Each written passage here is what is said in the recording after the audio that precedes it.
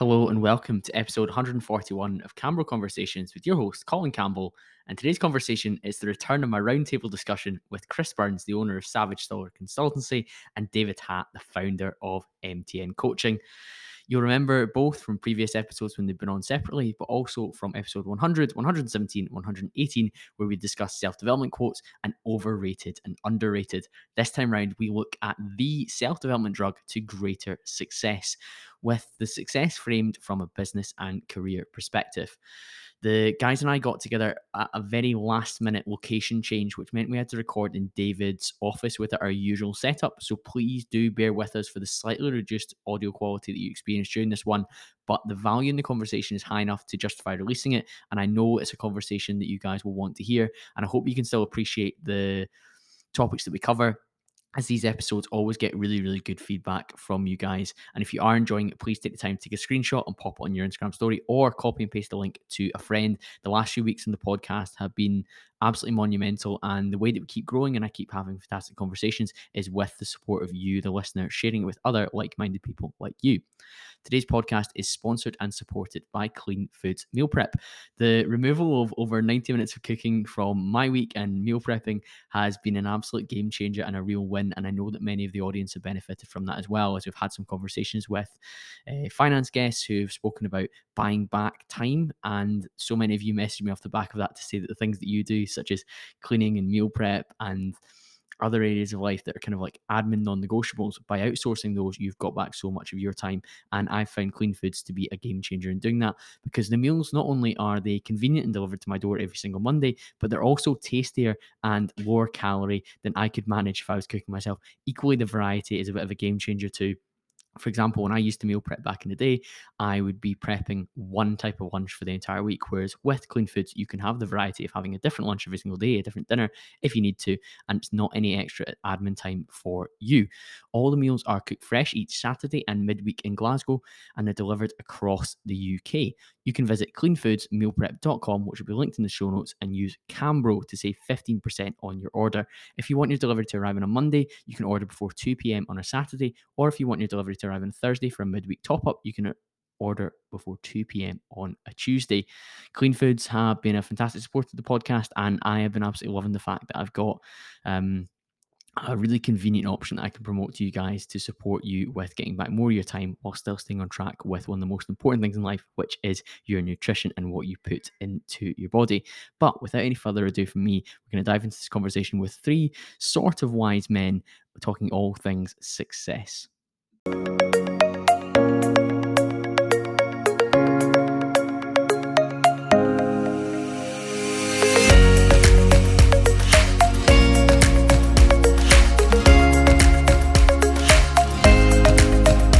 Three sort of wise men back in the studio.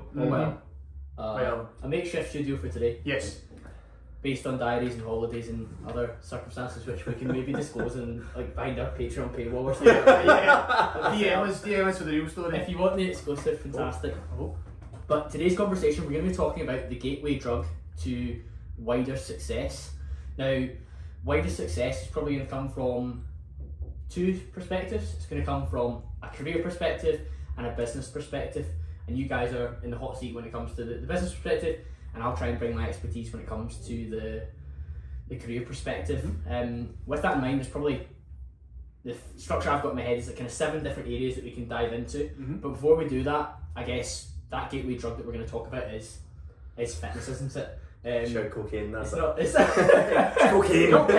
It's not as exciting as we would want it to be. No, but definitely not. fitness is, for me, it's definitely been like an entry point into progressing in other areas of my life that I didn't realise that were that important, because at the time all that really mattered to me was getting a bit more muscle and being in a bit better shape. And it does definitely lead you into other avenues where you're like, well, if I can improve in this area of my life, can I improve in these particular areas? And I think you both can speak to that in terms of I think that's a maturity thing as well. I think a lot of people get into fitness or physique development from a vanity standpoint, but I think as you get older, again for me and for you, I don't know about Chris, but I know speaking for both of us, it was definitely from a vanity standpoint. initially. I suppose you're trying to get in men's health at one point, maybe not. Yeah. So I think I like really well. I think for a lot of young, maybe guys and girls to be honest, you start as a kind of vanity perspective, but I think as our careers have grown, as our business have grown, you actually realise how much it benefits in those things alongside every other aspect of your life. It does feed into numerous things, which I'm sure we'll discuss. What got you started lifting? Karate?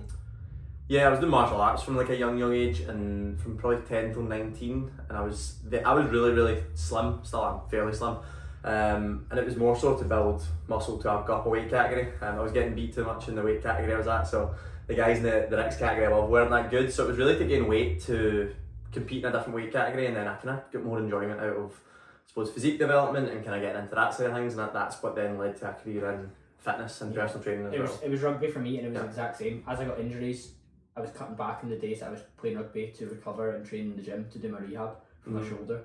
And I was like, you know what, my physique's changing loads because I'm not playing, I'm lifting an extra 2 days. I'm actually in better shape. What was your entry point, Chris? Mine was pure vanity. I actually think my entry to fitness was pretty unhealthy. Like because at a very young age, I started like looking at kind of like cover models and like, you know what I mean. I remember my stepdad used to buy GQ all the time, and I would read it. Or like would buy Men's Health. Yeah. And I think that's just, it was for me anyway, it was just a bit too young for somebody like that. And that was at the time when they just used to put normal guys on the cover. There was no celebrities at that time. So and they did an interview with the guy in the magazine, so I'd be reading that and I'd be like 13, 14, I'd be like, right, and I'd be doing like press ups in my room and stuff. That's how I got into it, but it was very much image driven, you know. And I remember like going on holiday when I was like 14 and being like, how do I look at myself like that?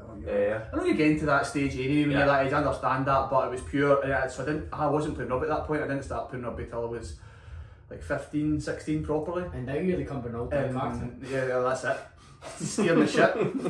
You don't know who Dan Carton is. I do know that. It's got a documentary on Prime. But it was really fucking good. That's a recommendation for you. So mine was just pure kind of image driven, I would say, and then I was the first one of my mates to start like going to the free weights bit in the gym, because it was a totally separate room in the gym I went to. So I used to venture down there where all the animals were, full of gear and all sorts of stuff. Yeah, it's a scary time to be alive, man. Yeah, it was a different level. I think all three of us agree, and it's that the premise of this episode is going to be that our entry to fitness, it's not massively important where it started out as, but what's important is what it's led to. And the kind of 7 different areas that we thought about before recording this was, one was starting from a very scientific start point, and that was actually by lifting and exercising, you actually improve your brain function. Like David's a massive Andrew Huberman fan. I've recently really enjoyed his episode he did on Modern Wisdom. He's doing the rounds again, which is always some cool, questionable guests now though, isn't he? Andrew Huberman, you've seen some of the guests? No. Athlete X, and who's the other guy he had on? It's quite easily led when it comes to fitness stuff. I don't think he's got there. Yeah. I mean, his stuff on neuroscience is second to none from what I've from what I've seen. But he's probably the only person I've seen. I think everything that he puts out is good. And one of the big things that he speaks about is that just by exercising and moving daily with some intensity, you are increasing the heart rate, you're helping blood and oxygen flow to the brain. So from a scientific perspective, before we get onto all the kind of 6 other areas that we're gonna explore, ultimately you're promoting the function of hormones within your brain so that you can function at a high level regardless of what you're doing. So yes, you might be getting a bit of muscle and gaining better shape and feeling better about yourself in that perspective, but actually the function that you're gaining across the rest of your day and the rest of your week is going to make you function higher regardless of what you do. So whether that's David running his fitness business, Chris running his corporate business, or me trying to sell mattresses and sofas, it's a foundational thing that my brain will function at a high level because I exercise very regularly. Yeah, I do think, I always think about this because you see CEOs of companies and big business owners that actually aren't in good shape as well, and they don't take care of themselves, and I do wonder, would they be much better off? Because for me, I don't know any difference. So I've always thought about this, like for me, I've always trained, so I've never had a period where I'm not trained and I went, oh okay, my business productivity's dropped because I'm not training. But for these guys, I always think, well, what would theirs be like?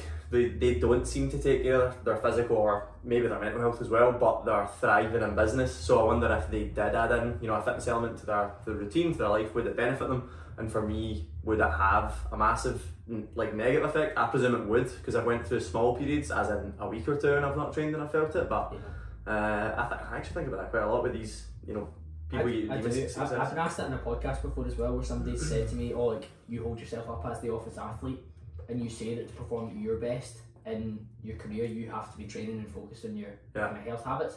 And I'm like, I'm speaking from my perspective and the perspective of the majority. I can't speak to everyone. Like, there's always going to be like, there's guys that do my role, business development professionals, who will outsell me, who are maybe obese, abuse substances, don't sleep 8 hours a night. But for me to do the best version of Colin Campbell, and for most people to do the best version of themselves, they probably should err on the side of exercise. There's always going to be outliers in every situation, isn't there? Absolutely. I think you can't look at it. It's like when Usain Bolt ate chicken nuggets when he ran 100 metre world record. I'm like, well, you shouldn't eat chicken nuggets if you want to perform your best. You're not Usain Bolt. You know, there's always going to be these outliers, like you said. These just exceptional people, because like the people you're saying, say like people always bring up Warren Buffett and his diet and all of that kind of stuff, and it's like, it's Warren Buffett, mate. Yeah. You know what I mean? Like that's the top 0.1% of investors ever. Yeah, and you're going to go and take his. I mean, it's just fucking. So like, just consider yourself as really fucking average. Yeah. And then do everything you can to get above average. And one of these things is looking after your health and fitness, isn't it? I think that's the way I view it anyway. You know, it's like I'm actually really not that good just to skirt by without actually doing the things I need to do. So just do that. You know. Yeah. When I was digging into the kind of mechanisms that it improves, it's better cognitive functions, or actually being able to respond like more articulately to a question, or to ruminate on a problem better. It's a sharper memory as well, which for me is vital. Like, to recall what somebody said to me previously in an email or a message when I'm during a meeting is important. To recall like where I'm at with this customer without having to go into a CRM system and dredge through it. Like you do the same with clients. That's vitally important. One of the big things that came up was actually resisting distractions as well. By exercising regularly and having good blood flow to your brain and feeling cognitively stimulated, you're actually able to ride I call it surf the urge sometimes, of like, oh well, I know I'm meant to be writing this email just now, or this program just now, but I'm actually going to go and check Instagram, whatever. I'm going to go and check Facebook. I'm going to jump into WhatsApp chat because I'm going to get some cheap dopamine from that. By having a regular exercise habit, it appears that you're more likely to have higher resistance to distraction as well, which I mean for me is massive, because we're constantly bombarded with those opportunities to escape. I mean, those are all massive mental benefits, but I think like physical benefits, like I don't know if you've actually got them written down, but longevity. Like my granddad was up seeing him at the weekend. He's 87, was doing gardening, was lifting wheelbarrows, and he's actually not exercised, but he stayed active. So I suppose we could take a broader look at things. Like, he's one of the most active 80 plus that I've ever witnessed, and he's 87 and there's no signs of him slowing down, and it's largely because he's kept himself active for so long, physically, which then again has those mental benefits as well. I think that's a great example, because he's still quite sharp as well. I know you have your conversations with him where he's on the ball, whereas we've all met older relatives who, whether it's a full diagnosis or not, they're not still cognitively his wife, my gran, was like very overweight, and it was the exact opposite. She got diagnosed with Alzheimer's, and I'm not saying that was purely based on weight, but there's a lot of correlation. A lot of correlation there. So I think for longevity and living longer, like why would you not want to extend your life, like by lifting some weights? I'm absolutely on board. The second point I had was around self-esteem and body confidence. What were you both like growing up when it came to that? Chris, you were looking at cover models, so how was your self-esteem? Horrific. really insecure. Really insecure as I grew up in high school and stuff. Like, not many people would have thought it, but I think overcompensated. I wasn't like a typical kind of like, oh look at me looking for attention kind of guy, but I think like that's still me. What's changed? Nothing at all. I just noticed it now. But I remember being, you know, those kind of weird ages when you're when you're a teenage boy and no girls your own age fancy you, and you're just like looking for that kind of approval sort of thing. And so I would say I was pretty insecure, I would say, and I was maybe not insecure, but I was very image conscious. You know, like how I looked, I wanted to have a six pack. You're quite a tall guy. Were you lanky or were you? I was lanky, yeah. I was lanky. I was a big beanpole. So like for me, it was like packing on muscle. But again, because before I hit that age where I was allowed to go to the gym, it's hard, you know. So you're just like hammering press ups, watching like Rocky 4, you know, and like hammering press ups, doing the montage and that. Listening to Hearts on Fire. Never Back Down. That's the best training montage you've seen that. Aye, amazing. It's like got a couple of film recommendations already. Dan Carter documentary. Never Back Down. So yeah, I would say that was me. David, you quite confident in yourself growing up? You had abs, didn't you? Like I'm genetically, like even at my heaviest right now, I've still got abs. So that was always something that I had. I don't know. I want to say like I was confident, but maybe I actually wasn't. Thinking back, but I think I've never had any major issues with body confidence anyway. Other areas of confidence definitely, but like I've always been fairly happy with my physique, and I'd say I've always had a little bit above average physique for age, like every age that I've been. Like when I was 12 I had a six pack, when I was 16 I lifted weights a year and a half before most people did. So like I personally feel I've always had a decent level of body confidence. The worst body confidence I've ever had would actually been when I'd done competitive bodybuilding, done like one show, and that's probably when it was at the worst, because all you were then doing is like scrutinising your physique in a mirror every single day. So that was probably when it was the worst. But that's like the extremities of encouraging people to exercise, isn't it? Yeah. Like, I guess for me, I was never a big guy growing up, and even now I'm 5'10", so I'm never going to be like a big guy.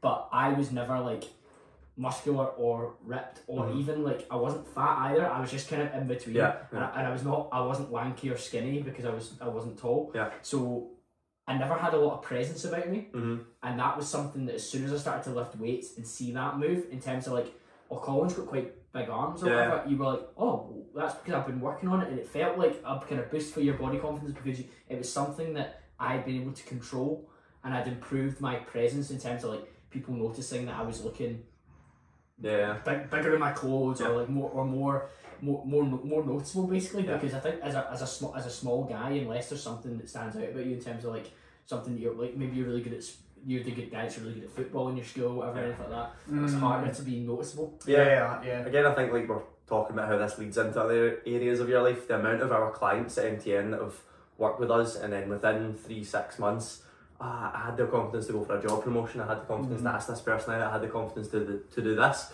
all stemming from body confidence solely. Like nothing's changed.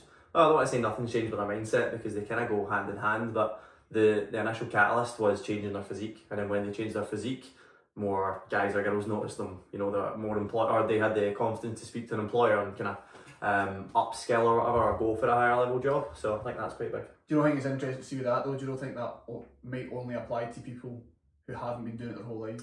They need that transformation. So for example, for us, we've been doing it since we were young, so it's just part of our life, so we don't necessarily maybe see those benefits because we started at such a young age when we weren't employed, didn't have any of those moments. Whereas for somebody that's out of shape to then be going and being in a shape or starting taking a fitness seriously, they get those accelerated kind of benefits, you know, within 6 months. Because they've not been there. They've not been there. So is there anything you think that you guys, or even me I suppose, could do that would drastically increase your body confidence, that would allow you to level up? Do you feel you're at a pretty good level that you don't need that thing to level up? Probably not. I would say, like, no, I don't know that we have to do this, but I would say to get a similar effect to what you're saying about the MTN clients, I think it would be doing some kind of like challenge or event of some sort. But I think it would have to be, like, it would have, I don't know if it would, maybe it would be a bodybuilding show, but the first thing I went to was more of an actual like event. Say it was a triathlon, something like that, something really hard. I've just signed up to something. I'll tell you after this. There you go. No, I'm going to tell you after. But that's like a validation of your physical prowess. Yeah. So it's not just a validation of like how you look,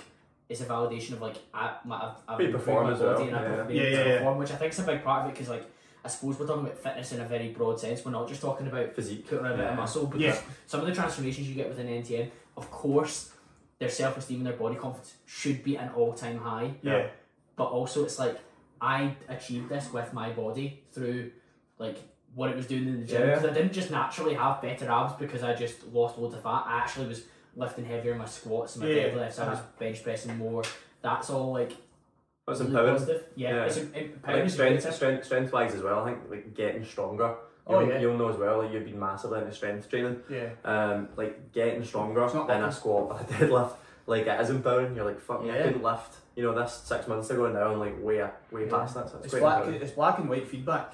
Yeah. You know, like, did you pick that weight up? Yes or no? Yeah. That's it. And I know obviously people can get into the kind of the weeds a bit, like, oh, that squat was high or technique or whatever. But generally speaking, it's like Yeah. if you get grip a bar on the floor and stand up with it, like, there you go, you've won that weight. You know, and for people who don't have a lot of experience with it, like I know from my time as a coach, that's some of the best looks I got and the best reactions I got from clients were actually on the gym floor when they actually stand up with a weight and they just look at you and are in shock. They're like, what did I just do? Like, I'd never, because you actually get a bit detached, don't you, as a coach, and you don't realise when they're staring at that weight on the bar, they're like, oh, what's going to happen here? So yeah.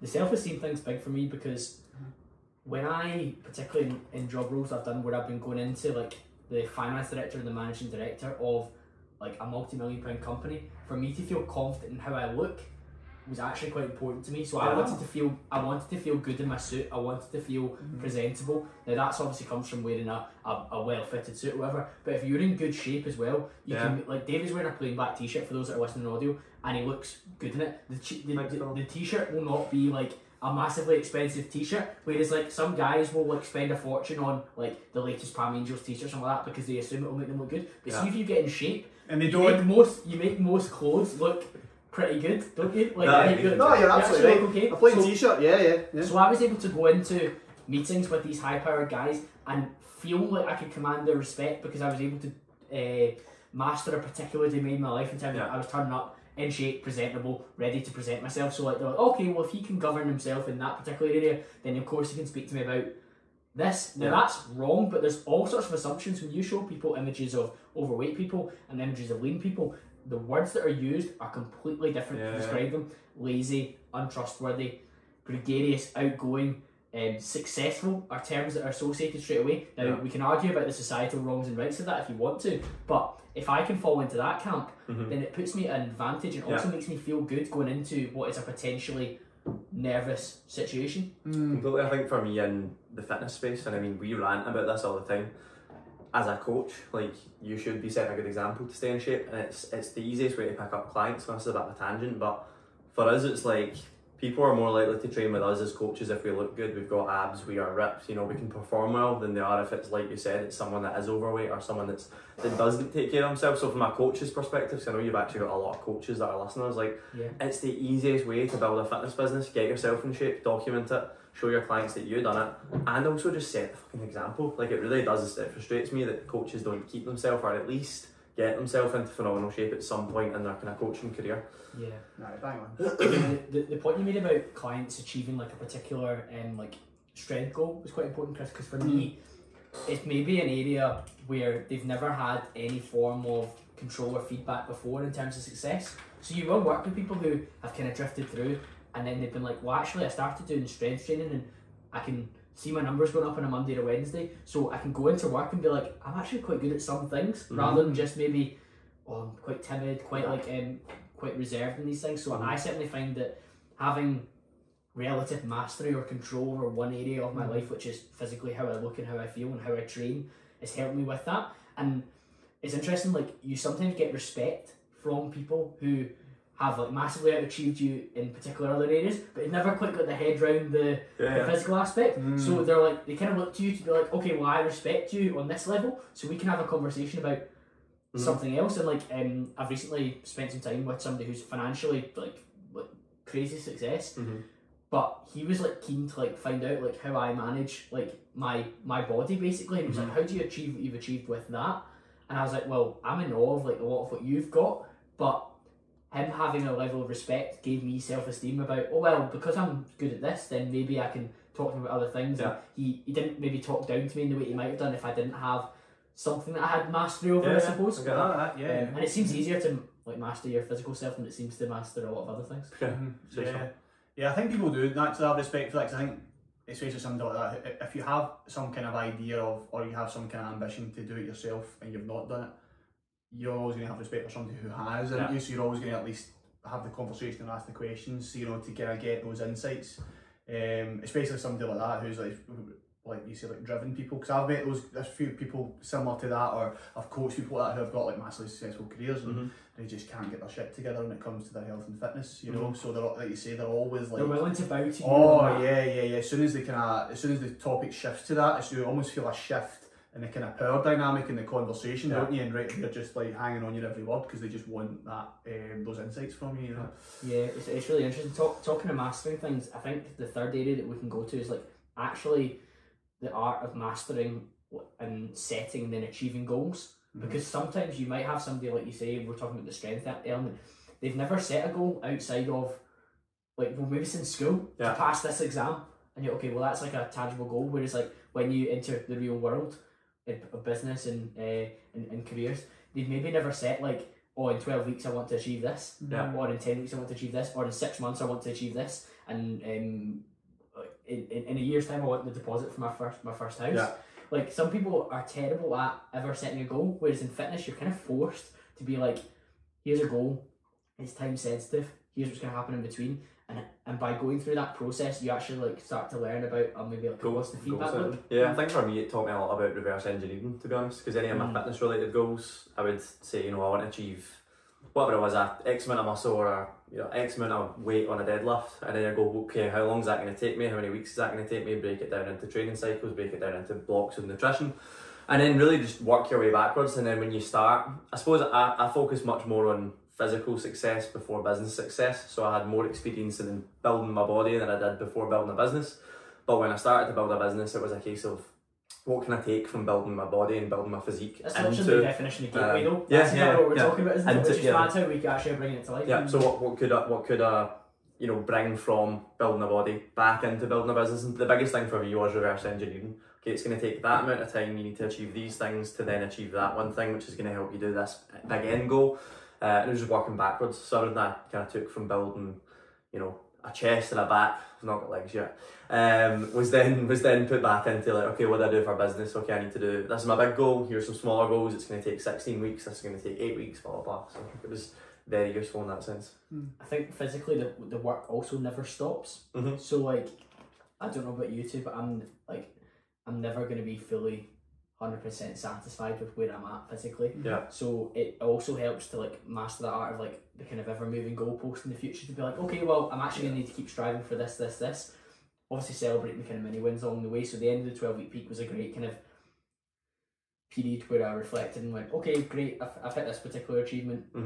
But then from there you shift your goalposts again. And if you're doing that in your career and your business life, that's a really healthy position to be in as well, because you recognise, yep, I've had this like fantastic quarter, Q1 of 2022. Now what's next? What do I move on to? So like the feedback loop is there, where you're setting goals and you're working towards them, and I really like the term reverse engineering. Chris, what have you kind of experienced when it's come to like goal setting, in terms of like what have you learned from setting goals within your fitness life that you've implemented into Savage Scholar? Yeah, pretty much quite similar to you, but again, mine's even more, I suppose the specifics of my goals will be more kind of strength or performance based goals, be it like hitting a certain weight on an exercise, or hitting a certain time in a fitness test, something along those lines. But one thing I would say is like, because I've went through phases of this, like it's quite easy for people, and I'm sure people are listening to this, to, even though they are like you said, doing like going to the gym and take care of themselves, it's still easy for those people to coast without a goal in the same way they coast throughout their career. So there's, on paper they might be doing everything right, they've got a good job and they're going to the gym 3-4 times a week, but they're coasting in both areas. So that's when they need some kind of intervention, be it signing up with a coach or a program to actually show them like, see that effort you're putting into the gym, you can actually have some kind of positive feedback from that, and then they achieve a goal. And then I'm sure you've worked with thousands of clients like that, and that light bulb goes off and they realise like, so let's say they sign up to 12-week peak, or a Fatherless Project or something like that, and they sign up, then they get the end result, and then they go, hold on a minute, and that's when they start to see the carryover to other areas of their life, and then probably realise, I was spinning my wheels for so long there because I didn't have that, I wasn't setting any goals basically. I just thought, I'll just go to the gym and hopefully stuff will happen, I'll just go to work and maybe something will happen for me. It's nice to have something to aim for, isn't it? Like when I worked with David at the start of the year with the Growth Project, I had and I maintained my physique quite a lot over the years, and a lot of people kind of know me as staying in like relatively lean shape. But for me to be like conscious of like the goal is now to gain weight and add weight onto the barbell or the dumbbells, that was a really interesting process for me to be like, oh, well, I'm actually having something to aim at, and my sessions were more intense. I was training harder. I was more diligent with my weighing myself every day, so I was getting the data that I needed to do that, and then to go into the 12-week peak, it was good to have something to aim at. Whereas I guess because of my personality type and the habits that I've built, I'm very diligent anyway. But having the goal, it just took things up a level. Yeah. And actually, after the 12-week peak, we're at the time of recording, about 3 weeks afterwards, my training's been a little bit average because I haven't got the overarching goal again. I haven't set something in the future. I think that's one of the most important things with fitness and business and career. It's like when you achieve something, you do need to, we were talking about this in the way here, you do need to then set another goal, which could actually be incredibly depressing as well, because with fitness, you're never going to be done. With business, we're never really good. You could be done, you could sell your company or whatever, but the chances are there's going to be something else that you're starting if you're anything like us three, I suppose. And career as well. I know career you could reach the top level, but even then, knowing you, Colin, it's like, cool, I've got there, happy 2-3 years. Okay, like what's next? You've done a clue that, and you're like, so, okay, that was cool. That was cool when I was 28. Now, what about I'm 32? What am I to do now? I think the biggest bit of advice on that would be, you know, have fitness goals, but have much longer terms as well. So like, the 12-week peak was your goal, but what's your goals in 12 years time from a fitness perspective? Maybe not 12 years, that seems a bit long, but like have these larger ones that you're working towards, and the same goes for business and career. Like, yes, maybe you've got a financial goal a year's time from now, but are you going to be happy when you get there for one? But like, what is next after that? Do you have like a 5, 10, 15? Some people say that's maybe overkill, but I think like having a much bigger, longer term goal is good for the vast majority of people anyway. Can you share off the back of like the highs of the 12-week peak where you've got so many people excited, motivated, and going through this process, and that's probably like the peak of your business year? Well, it has been up until this point. What are you kind of setting into the future that's keeping you going? The 12-week peak again next year. To be honest, right now, the growth of that, I think like actually just showed me what's. I don't even think we've scraped the top of the potential of that. There's so much growth with the 12-week peak alone. And I think it was actually just the volume of people. Like when we had 106 people or something like that in here for a photo shoot, and just seeing that, it just makes you go, well, that could be 200, 300, 400. It could actually just grow and grow and grow. So from a numbers perspective, like that's where I see the growth of that.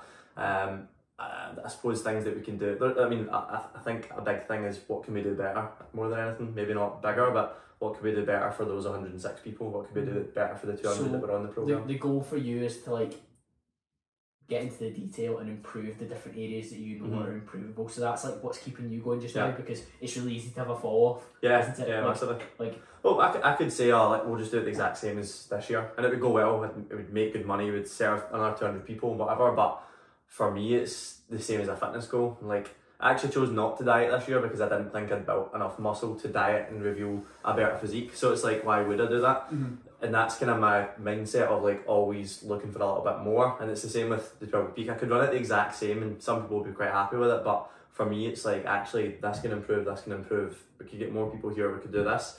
So I think from a physique standpoint, from a business standpoint, or from a training standpoint, it's like you can always be doing that a little bit more. And I think you should always be striving for more in every area, to be honest. Yeah. Chris, for yourself? Yeah, I mean, for me, for like longer term goals, it's something I've always struggled with. So I ask myself questions that kind of get me thinking and kind of empty my brain a little bit. So I always ask, who do I want to be and how do I want to live? And then I ask, who do I not want to be and how do I not want to live? And that, you know, so because sometimes it's better to ask the opposite question. Because when I ask myself, right, who do I not want to be? And I asked myself this not long after me and Jill got engaged, and we're having conversations around obviously like starting a family in the next few years, and I was like, I do not want to be that dad that used to lift weights and now looks like a bag of soup. I don't want to be that dad, you know, I don't want to be that guy. And then I thought, right, okay, what's the next stage of that? Like, okay, well, say for example we have a daughter and I'm giving her away at the aisle.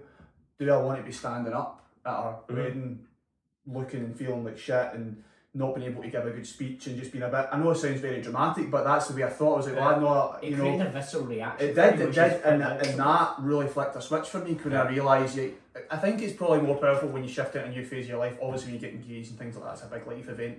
So I think the timing of it mattered as well. But I think those questions, and you apply them to each area of your life, like your health and fitness, and then your career as well. So, you know, I asked myself, like, with my career, I was like, okay, well, who do I want to be? I was like, I don't want to be that guy that had a chance at having a successful agency and fucked it. Yeah. And now and then like, I actually had this kind of vision in my head of working in an office and then somebody being like, oh, Chris used to run his own business. Yeah. Oh, goodness me. How did that feel?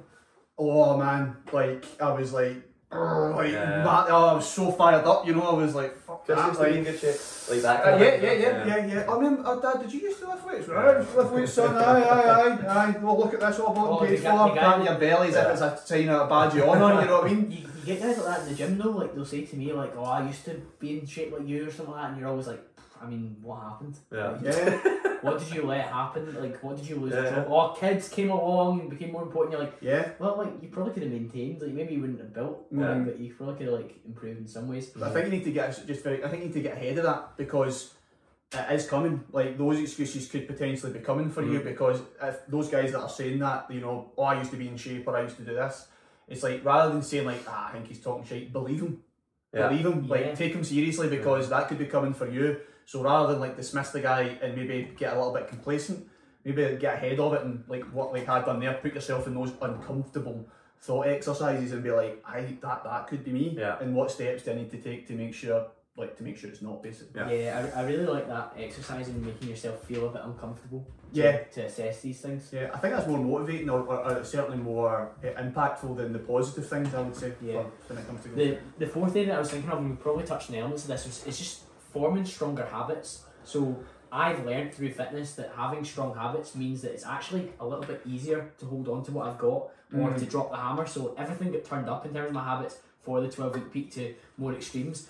But in my business development career, things get turned up at particular times of the year in terms of like, I need to make more phone calls during this period because that's a cycle when people will be setting their budgets to spend money with me in 3 months' time. Or during this period when people are spending money, I need to be touching base with all the people that I had conversations with that were potentially up for it. So like changing and like dialing up and understanding the power of your habits at different periods of time have been like massive for me. And I think fitness definitely taught me that, where like understanding, controlling what I'm doing every day and those actions happening have like it's been reflected in like absolutely every single area of my life. It's actually why I've still stayed in the corporate world, because it gives me black and white feedback through business development, because the amount of prospecting you do and the quality of it reflects in the amount of income that you bring in for the business and the amount of commission that I take home, in the same way that the number of steps that I do, the hours of sleep that I get, the weights that I lift, the food that I eat reflects in how I look when I'm walking around.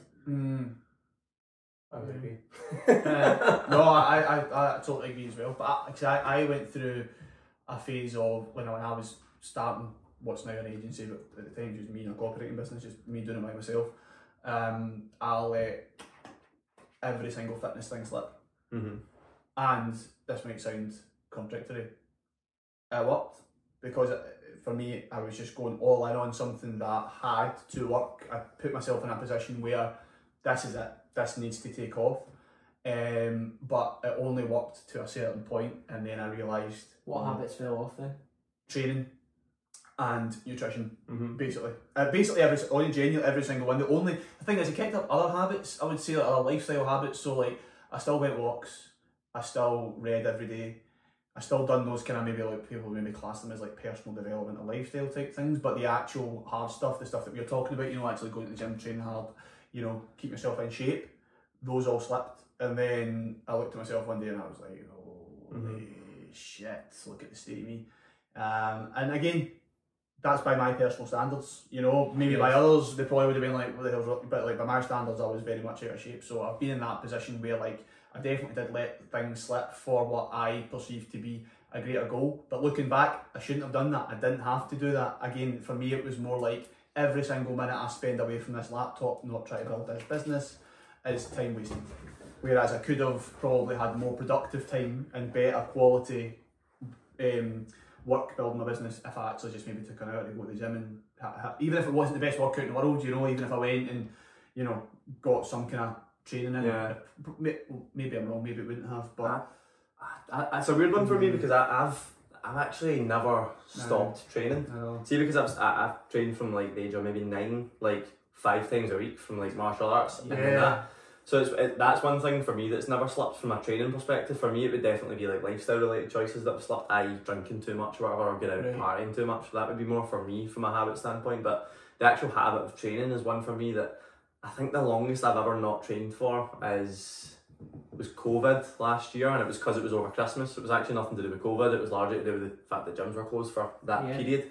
So it's definitely not something that I've let slip to then go, oh, actually that's affected me personally. So if you've maintained that fitness habit throughout your life, then David, what business habits do you think you need to you learned to hold on to? So there's definitely business habits that slip. So I think for me, if I look at like the time frame that I've been training, it's much longer than the time frame that I've had a business. So I think the longer that you do anything, the better you get at it. I've been training since I was 9, like fairly consistently, albeit not the hardest sessions every day of my life, but like I've always trained.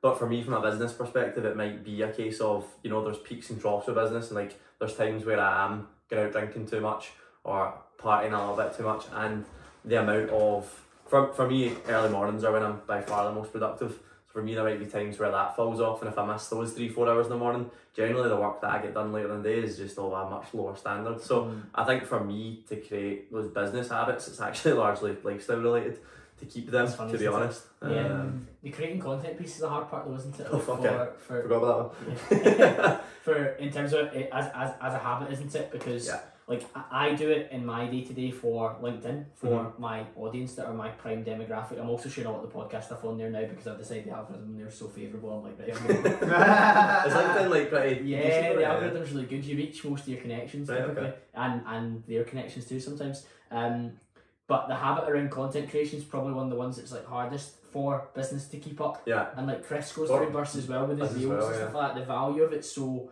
high, but it's a habit that's kind of feels like it's less easy to maintain. That's that's probably the hardest thing within. Do you know what? I'm lucky enough now that from a business perspective, I've got people that help with marketing.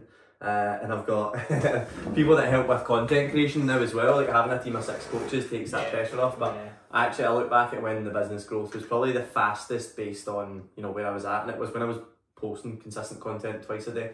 It's like if you look at any growth of your life, like what you do more consistently, you're going to get better results in. And fitness teaches that 100%. Fitness teaches you that. So you learn it in your business as well. Number 5 that I've got is around greater resilience, and I think a willingness to tolerate discomfort is a massive predictor of success in many areas, because what you do sometimes is uncomfortable. So like if I'm thinking about some of what Chris will do for like the launch of a campaign, some of the emails, they're not going to come to you like on this blank screen that's sitting in front of you. It's not going to be immediate. Like there's going to be an element of discomfort where you have to do research about a particular topic. Maybe you're working with a new client in a new industry. I imagine that's uncomfortable. So for me, I think that building resilience to doing the hard training sessions, the walks when it's pouring rain, tracking your food when really, to be honest, you'd rather really just like order something in or eat what's ever in the cupboard and just not worry about weighing it all out. Yeah. Being able to tolerate that and building like Goggins would call it calluses in terms of like your ability to like stand up to that. I imagine that's an area that you guys are seeing within your well, I mean, I think in order, I know we've talked on building a physique a little bit more. I think we've been calling, that's been more of our goals. I know yours is maybe more strength related, but I think with building a physique, like you're not going to get there without pain and discomfort. Like you physically can't build muscle without causing pain to an extent. Like the process of building muscle is painful. The process of actually tracking your food and getting lean is fucking hard. So yeah, I think like building that, I'd say that within almost any area though. Like if you're doing something really hard in your life and you get good at doing the hard stuff, you technically should be good at it in another area. And saying that, I've been training a guy recently who is like multi-millionaire, and I keep trying to, like he's got multiple businesses, but I keep trying to relate back to him. Like you've done all this hard stuff in business to get here. It's like similar. You just need to do this hard stuff in fitness to get there. And he actually can't, he can't seem to grasp it. He's like, nah, it's totally different. It goes one way but not the other. Well, but for some people, whereas for me, I think for me, like the hard stuff in business helps with the hard stuff in business. So for me, trying to explain to him, I'm like, surely the hard stuff in your business kind of relates, but some people don't. It's not the same for everyone. Some people just don't give a fuck either. Like, it's 2 totally different things for me. Yeah. It's two totally different things for me. I can definitely see how it would transfer over for some people, but for me, like what you're saying there with your client, the hard things I was any hard things I've done in fitness, I haven't necessarily noticed them cross over to business at all. So like for example, the hard lessons I've learned in business through maybe dealing with difficult clients, going through a challenging project, like, you know, all those kind of things. It's mainly been around like challenging clients in my earlier days, because all my clients now are fantastic. Especially MTN. Especially MTN. No, it's kind of like all my clients now love working with them. They're absolutely, and that's through design, because I went through those hard times with just clients are a total bollock. But I never necessarily found them again. we never edit any podcast ever, but we had to cut a section out because I just went off on one. I'm not gonna do that. You're bigging me up. I like that. I appreciate it. I appreciate it. But yeah, so I've not necessarily found.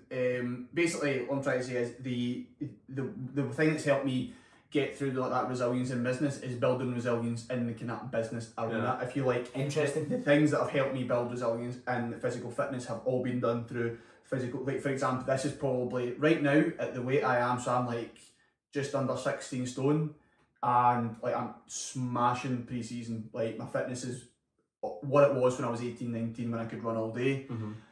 And I find myself now when I'm doing my own conditioning work, I can sit and when I'm like, I call it like sitting the suck, and I'm like running and I feel that moment where it's like I just kind of walk in, I'm like, nah, I'm cool, I can keep going. I would have slowed down or chucked it last year, I know that for a fact, but because I've had that under my belt, but I don't find I take that into a conversation with a client. You know, I find that really? I refer back to, right, well, this similar situation happened before, what did I do? This, you know what I mean? So it's I'm very kind of compartmentalising that in that way. That's really interesting. I feel that, like, particularly around stress and like pressure, when I feel stress and pressure in work, I kind of embrace it, because I feel there's an expectation on me and a pressure on me to be in particular shape, put on by myself, but also by my audience as well. Like, going into the 12-week peak, some of the coaches that work with David were laughing that I feel pressure to be in one of the best shapes at the photo shoot. And I was like, a little bit, because people have an expectation that you do this before, Colin. Do you think you were?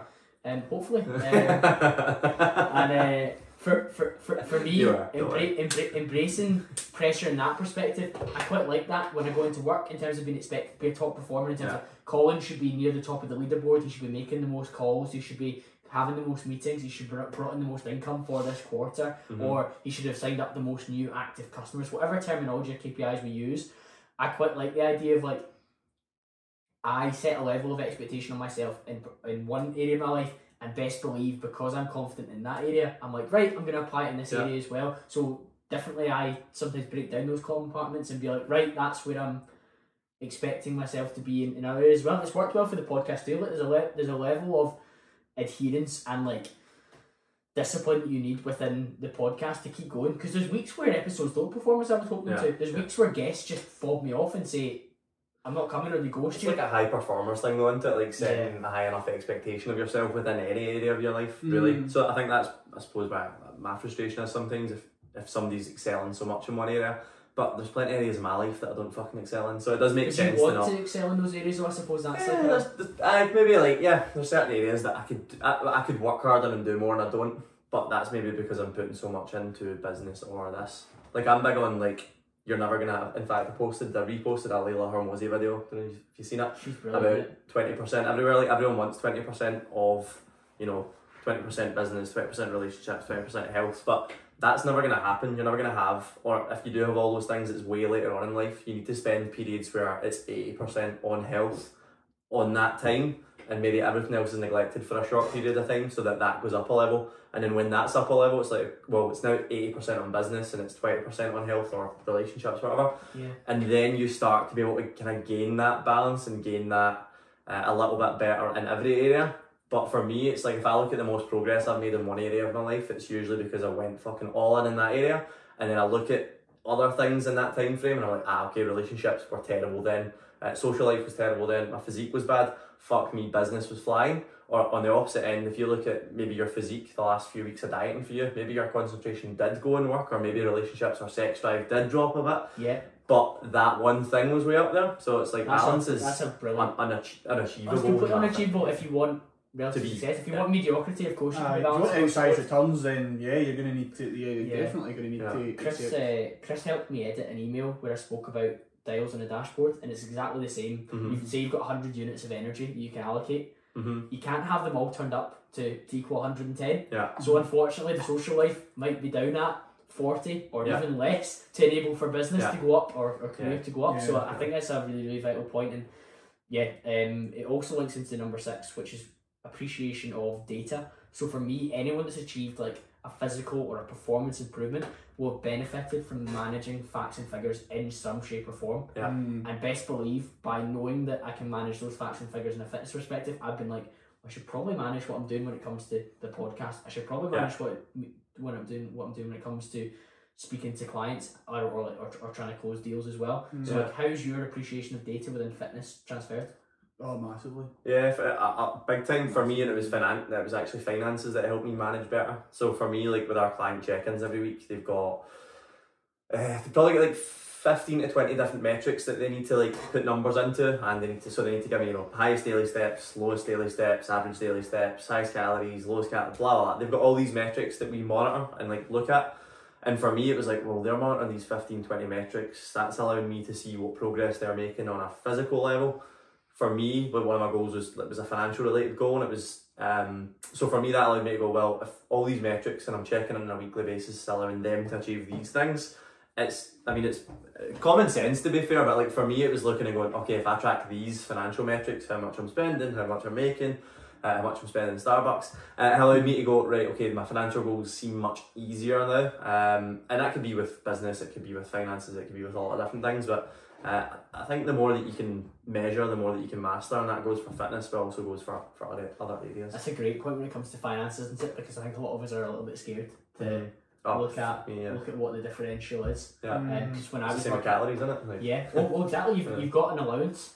Yeah. In the same way that financially you've got an allowance based off your salary or based off your income from your business, and be like, well, that's rent or mortgage, that's car, that's groceries, and then you're like, well, how much am I actually going to be able to invest? That's how American. Yeah. This is a worldwide podcast, as you know.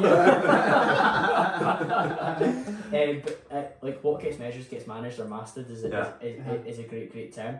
Chris, how have you utilised data? Well, yeah, I think like it's interesting both you referred to like black and white data in its purest form, but there's a lot of emotional data, and I think I get more of that in my job. You get in coaching, I suppose, as well. And you will as well through your sales conversations. He's but like like emotions. I'm working on them now. I've been uploading that software. You're going to make me cry in one episode, that'll be amazing. I've had that accusation a few times as well, to be fair. But I think like in my like with my clients, and if we're running launches and obviously we're trying to help them grow their business, that there's a lot of kind of research involved in incorporating. You're kind of digging into client testimonials, or you're kind of doing that, the kind of hard yards behind the scenes that make the emails happen and make the campaigns be successful. So you're actually reading what people are sharing about your clients' products and services. So you're actually kind of digging into, okay, what's the emotions here? Like, what's really going on? How do these people really feel? So I think there's maybe a little bit of an element of that. Like, you get good at kind of deciphering people and what they actually mean, and you know, when they're sharing their feelings on a particular product and service. But then there's also the cold hard side of like what I do anyway, which is like opens, clicks, sales, you know, all of that kind of thing that comes into it. So I probably get a lot of both. It's like qualitative and quantitative. Yeah, exactly. And it's obviously combining the two to do a good job. You know, that's ultimately what it comes down to. Yeah, I grew up never being that interested in data, and becoming more interested in fitness when there was the opportunity to understand that you could track your calories, you could track progressive overload. My personality's massively shifted that way, and we've done some personality tests in work, and I found that I'm very red, which is one area, which is like decisive, fast paced, like move forward, take action, let's go. But the second part of my personality that's dominant is blue, which is red and blue, interestingly enough. It's very green and yellow. It's it was fucking green and yellow. He's just colourblind. Exactly. It's very. Do the text again. It's very interesting that that side, the blue side, is analytical and data driven. Right. So like, I'll take relentless action once I'm convinced of the business case through the data. Yeah. So like, David could maybe tell me in the build up to the final week of the 12-week peak, the data says that you should be doing this, Colin, and I'd be convinced of it. But if he just told me, Colin, you need to do this, I would disregard. I'd be like, don't just tell me what to do. Like, although I've got respect for his status, that would help. But if somebody randomly like tried to change my mind on something about like maybe how I set up the podcast or whatever, Mhm. and he didn't show me data to be like, oh well, it might increase your listens or it Because might of this, improve the yeah. value to your audience through this, I'd be like, okay, I'm willing to listen, but I find that data now gives me the comfort to make decisions Mhm. based on that, and a lot of that's come from health and fitness. Like for me to change my program back in the day took a lot for me to like Yeah. accept that, because I was like, oh no, that's not the best way to. It's like monitoring To- scale to do weight. things. If you've got that reading, it gives you different data. But okay, I need to put my calories down now. Yeah. So, Yeah, Yeah, and some people can find that quite difficult, because I think the data doesn't care about your feelings. Facts Yeah. don't care about your feelings. Yeah. And like if the data says that your email style that you're doing for a particular client, Chris, is having like a really poor opt-in rate or a poor Yeah, like, absolutely, click rate, yeah. you're probably like, that's a little bit upsetting, because that email works for these 2 other clients that are in your same niche, and I Yeah. expect it to work, but Yeah, absolutely. can Yeah, somebody speak to you? you get a lot of that. You do get a lot of that feedback. I think like what the one thing that you do have to. Well, I suppose this is might be too specific for my industry, but like sometimes you do get that feedback, but then there's other parts of the puzzle that you don't really know about. There's other things going on that you don't know about, and then you find out that and you're like, okay, well maybe it was this was the issue. It wasn't actually the Could be email. with It was- fitness as well, though. Eh? Yeah, it could be. Exactly. You know, like for I don't know, like I know you've had obviously Aaron on, guys with the physio clinic. Like I'm sure, like when people have been convinced that, like I went to Aaron, he fixed my leg. Like my leg was just like I had a shooting pain up and down near my IT band. It was just killing me. I couldn't step anybody. He's fixed it. I still can't step people, but you Yeah. know, there's no pain anymore. But yeah, and he fixed it, and then I thought it was one thing, and he's like, nah, that's not it. So you're Yeah. actually looking at data from the wrong angle sometimes. You know, like if you don't have the full, That's basically if you don't have the full picture. If you only get this, and there's actually all this going on, and you make a decision based on that kind of tunnel vision view, then it's like, well, yeah. you might actually be making yourself worse off. Looking really that Yeah. bad to fitness, and I saw Alex, who works at MTN for David, talking to one of his clients about their sleep, because they were nailing their calories, their step count, but their weights in the gym were just not progressing.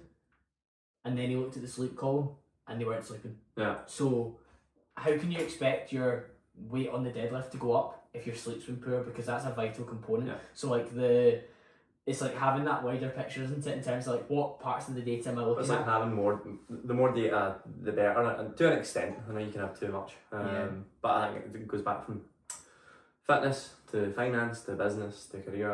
It all links in. Before we wrap up that particular point, David, what areas of data do you look at within your business? Because it's easy to look at things like number of clients and For business growth. yeah. We've actually got a scorecard that me and my assistant fill in every Monday. Yeah, here's a Monday. How many times Metrics. I text Chris? What? How many times have I text Chris this week? How many times did Chris? How many times has he ignored me? He's very attentive, guys. Don't worry. From a data standpoint, do you know it's broken down into different areas? Some of them are financial, so sales on things like Fat Loss Project, Growth Project. Some of them are marketing, so email open rates, Instagram actual followers, Instagram engagement, things like that. I'm trying to think what else we've got on this.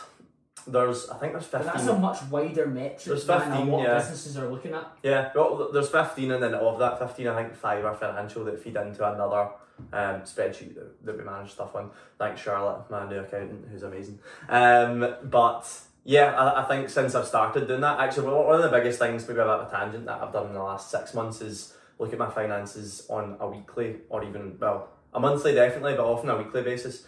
Rather than yearly. I think anyone that runs a business looks at it once a year when their taxes are due or when their corporation tax is due, or maybe when they've got a VAT return to do, and that's it. Honest to God, one of the biggest improvements I've found in my own, I suppose, comfort and actually know my business is doing well, I was looking at your finances on a monthly or on a weekly or a monthly basis rather than a yearly basis, and it's the same with fitness. I suppose like Yeah. if you monitor more data more regularly, you're going to have more data to use to make changes or to make improvements. So for me, the biggest improvements I've made in the last 6 months have been financial, and a lot of them have come down to just simply tracking things a little bit more regularly and more detailed as well.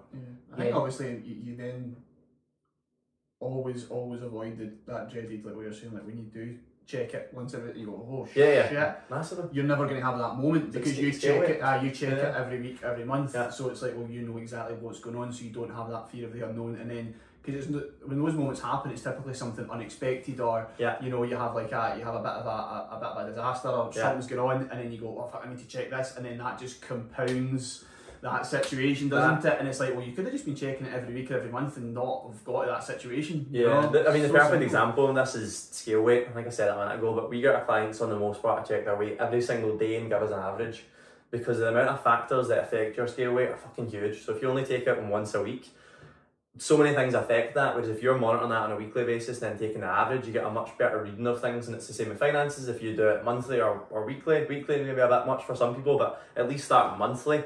Then when it gets to that yearly, you're like, fuck, I've actually not made any profit. Whereas if you're doing it monthly, you're like, okay, that month was bad, let's do something different. Yeah. Allows you to take action sooner, I suppose, just by managing data more regularly. I love data, and I think I learnt the lesson through manipulating body composition to apply it to other areas like investing and my career as well. Number 7, kind of final point, is fitness has been a gateway drug for me to improving my network. Now, all 3 of us got to know each other through fitness, and when I look at connecting with individuals, a lot of people that you connect with in the fitness community or who are interested in fitness are quite aspirational in other areas of their life as well. And that's not the case for everyone. Sometimes you get the guy that's in ruthless shape but will happily just plod along in a job that he kind of really hates, that just enables him to pay enough for his supplements and his gym access. We all know people like that. But more often than not, you do connect with people who are particularly motivated to do other things as well. And I've massively benefited from that. If I look at the people I've interviewed through the podcast that are interested in fitness, I'm kind of like, wow, you've achieved so much in other areas as well. So I do think there's an element of, as a gateway drug, you can massively improve your network through, one, looking after your own fitness, but meeting other people who do the same as well. I think I'm maybe a different one from you in the sense of like all I do is fitness based, I suppose. So like most of my network, like I'd say all my closest friends are involved in fitness in some respect, and that's largely based on the job that I have, so I'm in contact with these people more. But even out with that, if I look at like the biggest influences in my life growing up, they were generally related to, for me it was sport, but like the coaches that I had growing up were massive. And even like you guys as well, like since meeting yous, my life's just got so much better. Not joking, but genuinely like the influence, the positive influence like you guys have had on my business, on other aspects of my life has been massive. And I think the fitness network in general is a positive one in the most part. People you meet in the fitness space. So don't get me wrong. There's some absolute same as every industry, isn't there? It can be really, really challenging. I certainly think that network-wise, you meet people that can push you along or drag you along, or at least set an example for you. Because like I've had like online mentors who are in the fitness space that have never really spoken to me. But don't get me wrong, I've been quite lucky through the podcast to speak to somebody now, because it's big enough to be like, come and talk to me. But before that, I just consumed their YouTube videos, or consumed their podcasts, or consumed their Instagram content, and they were like part of my fitness network that was enabling me to be better in other areas. See, it's interesting because I would say this is where I'm very different from you two. You hate fitness people. No, I'm joking. No. You only work with actually on a free coaches copy clinic for fitness people. No, the feedback on that's been great as well, which is it has been. But I think like I am very much a kind of, when it comes to fitness, I've always been a loner. I don't like training people. I like to train by myself with my earphones in. No interest in talking to anybody, right?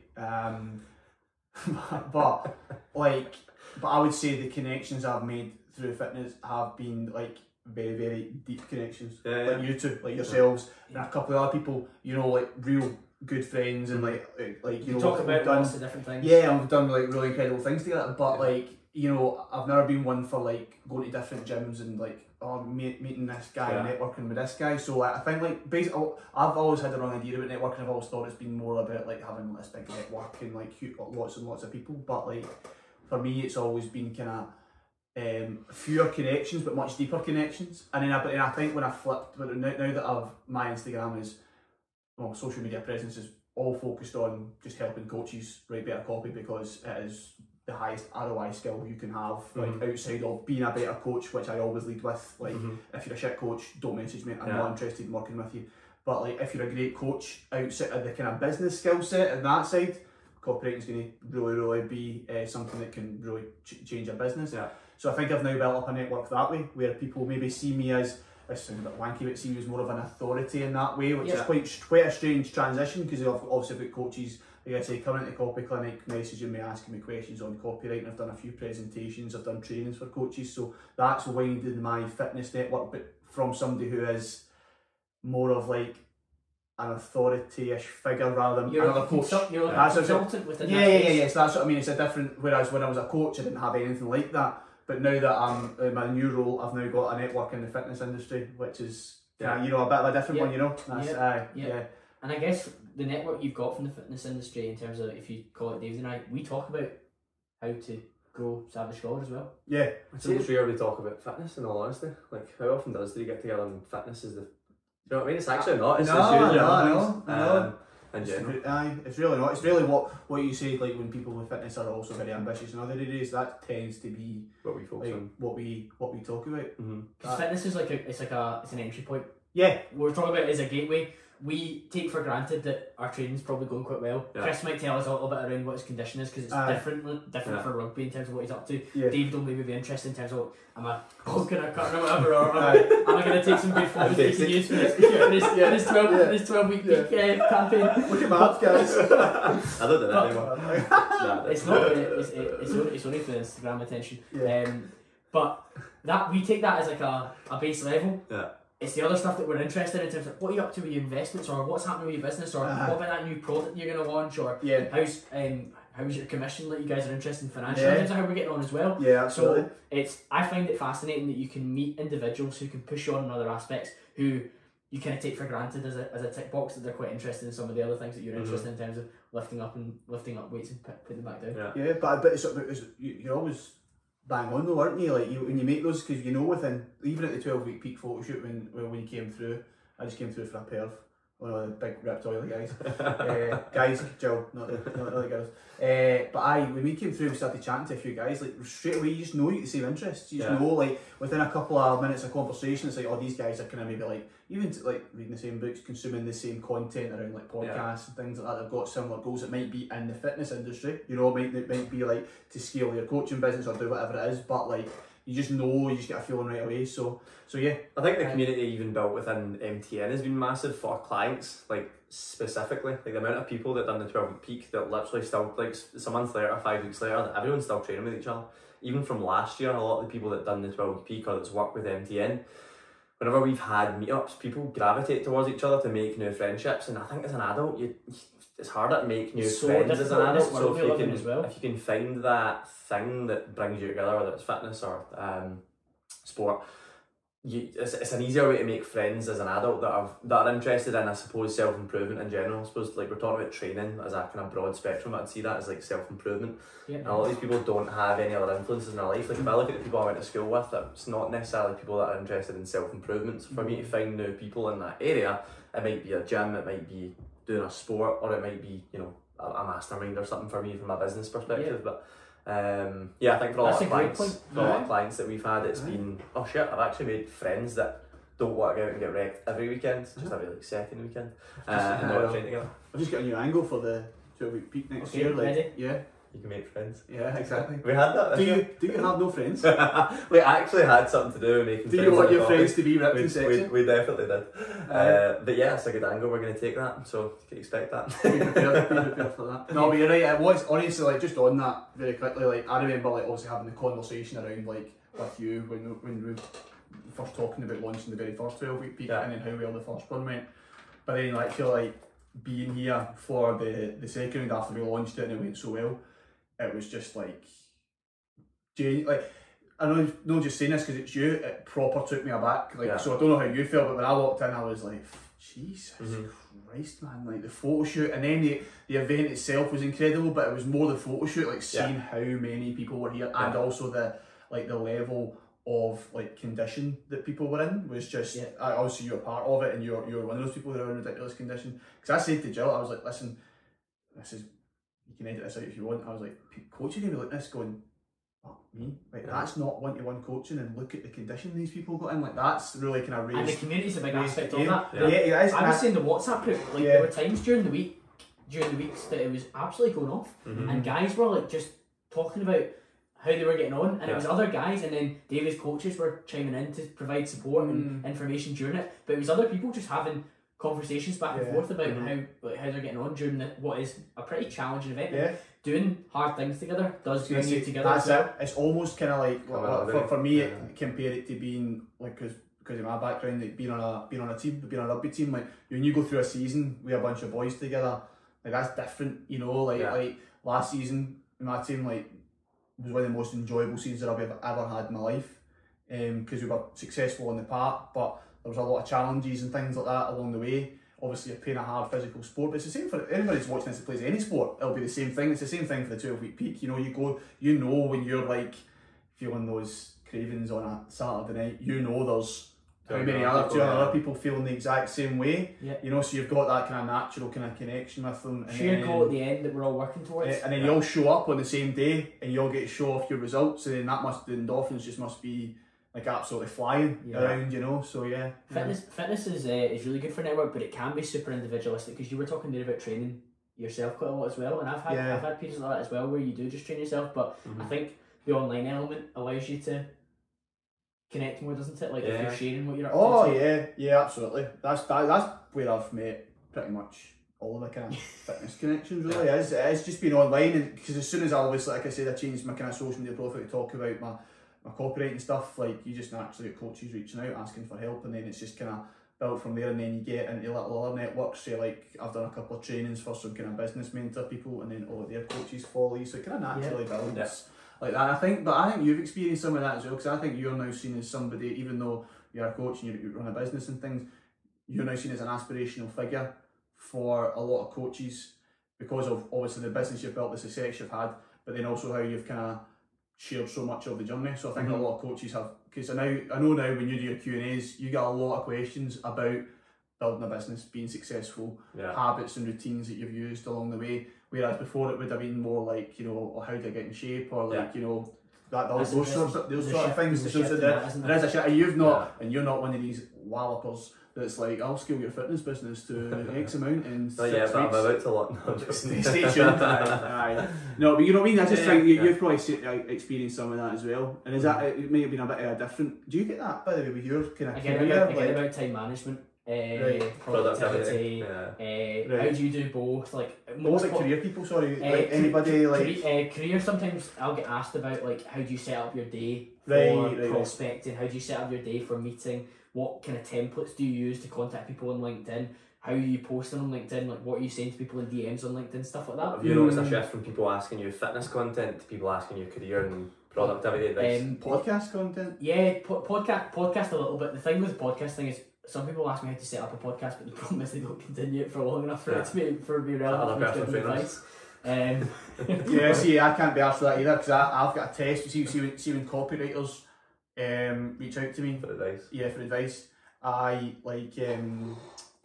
share the advice with them and around like how you can get clients, how you can build a business and things like that. And I share a Google Doc with them, and then I've done this in the past, and then you go in and you can see the history in the Google Doc, and you see they've not been in it and they've not opened it, and then they come back and ask again, and then I just ignore the message. Yeah. Because it's like, I know that sounds really, really harsh, but it's like I will go to the nth degree for somebody who puts in the work, because I know what that's like to struggle to get your first client for a copywriter, so I've got a real kind of empathy for that. So I'm like, try this, try that, reach out to this person. Have you got pitches? I'll critique them. Like, and somebody like, I've got guys reaching out saying, oh listen, I've had this reply, how do I respond? I was like, this is what I would say. I will literally walk you up to the line to get that client, but if you don't do the first thing, it's like, fuck up, I'm not, you know, if I'm not interested. To David and buying a 12-16 week block and then never checking in, and then at the end of it being like, oh David, I was hoping if you give me some advice, and you got, you must be joking. I think it's the most frustrating thing in any area of your life. People ask you for advice and you go out your way to give them decent advice. It takes you a decent amount of time to give them, and they don't follow up on it. I do group coaching sessions, and I've done it in work a couple of times for LinkedIn in terms of how to set up your profile, and then like outreach or like in post like styles that you can do. It's very similar to what I would say to somebody trying to grow an Instagram personal brand, in terms of like posting the same thing on Mondays, Tuesdays, Wednesdays, Thursdays, so people know what to expect, and like different content ideas in terms of like how to set it up.